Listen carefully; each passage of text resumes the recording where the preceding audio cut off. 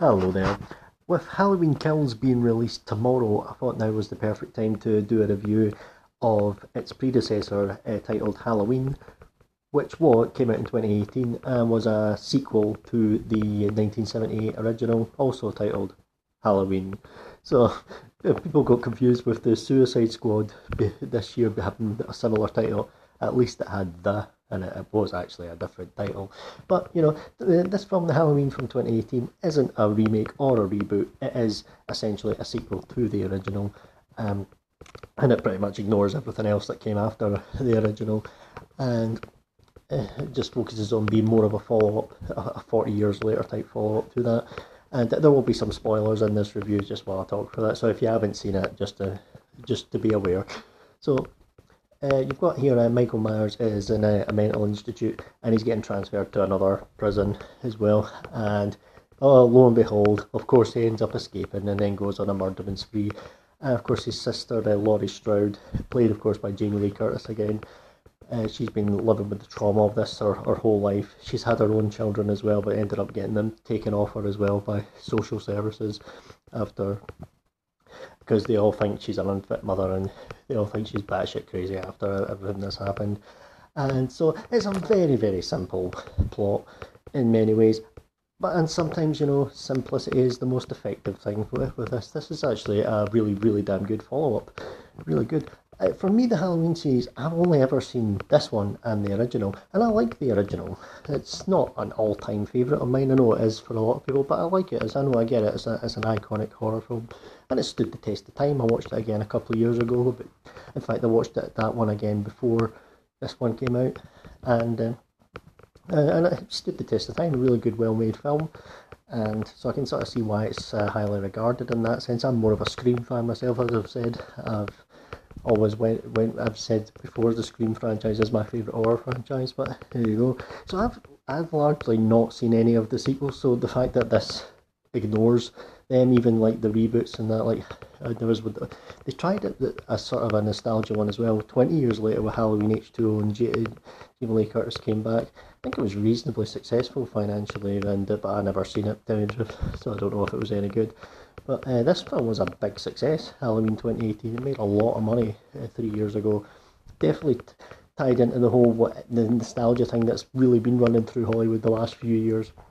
And I definitely tapped into that well. Brought the audience back. I know there had been like a remake where Rob Zombie did a remake. I think it did reasonably well, but I don't think it was all that well regarded. I never actually seen it, so I couldn't really tell you much about that.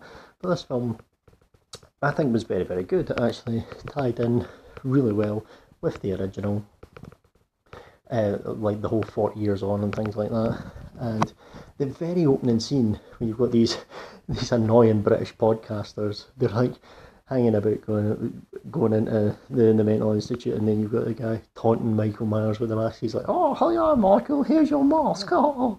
And then he's just going apeshit, and all the other patients are just going apeshit as well. That is a really good, creepy, effective scene. That is a great, great opening to the film. Things do slow down a bit to begin with, but then of course, you're setting the scene as well. You're finding out a lot more about Laurie Strode and her family as well, and her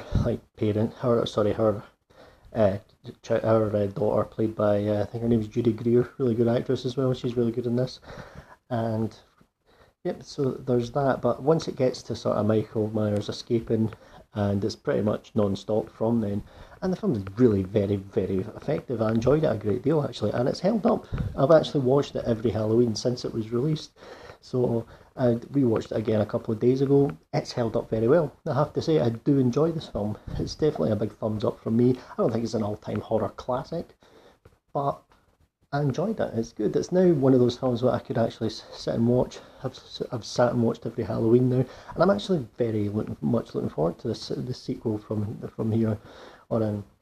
I think there was some really effective scenes, like the moment when one of the annoying podcasters is in the toilet cubicle, and then he starts emptying the teeth. That's really good tension as well, and it's almost like that nightmare as well about people's teeth that people have about their teeth falling out. It's almost like that coming true, and then you get fucking murdered by a big nut job in a mask. It's like fucking. That was a great scene though. Really was well done. So it's really well good here. Jamie Lee Curtis is great here. Absolutely brilliant performance. Just like, and not a caricature or anything like that. She plays an actual character. It's believable that she's had 40 years of trauma from this as well, and she emotes it incredibly well. And overall, I like this film.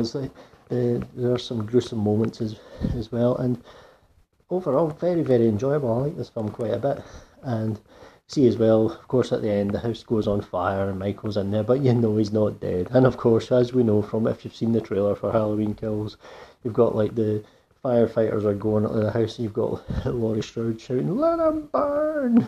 You can't really fucking blame her for saying that. So there you go, Halloween Kills released tomorrow. I believe it's also on Peacock in the US as well, so there you go.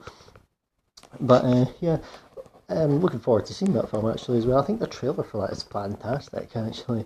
The one thing that's got me worried though, slightly worried, is some of the reviews have said it almost feels like half a film. And I noticed this trailer is very stacked, like surprisingly stacked. I mean, it looks incredible from that. If the film plays anything like that, it'll be really great stuff. The only thing that's got me slightly worried is because there's the trilogy ender next year, I do wonder if they've actually put a lot of the stuff from next year's film. I think it's called Halloween Ends, so I do wonder if they've done that.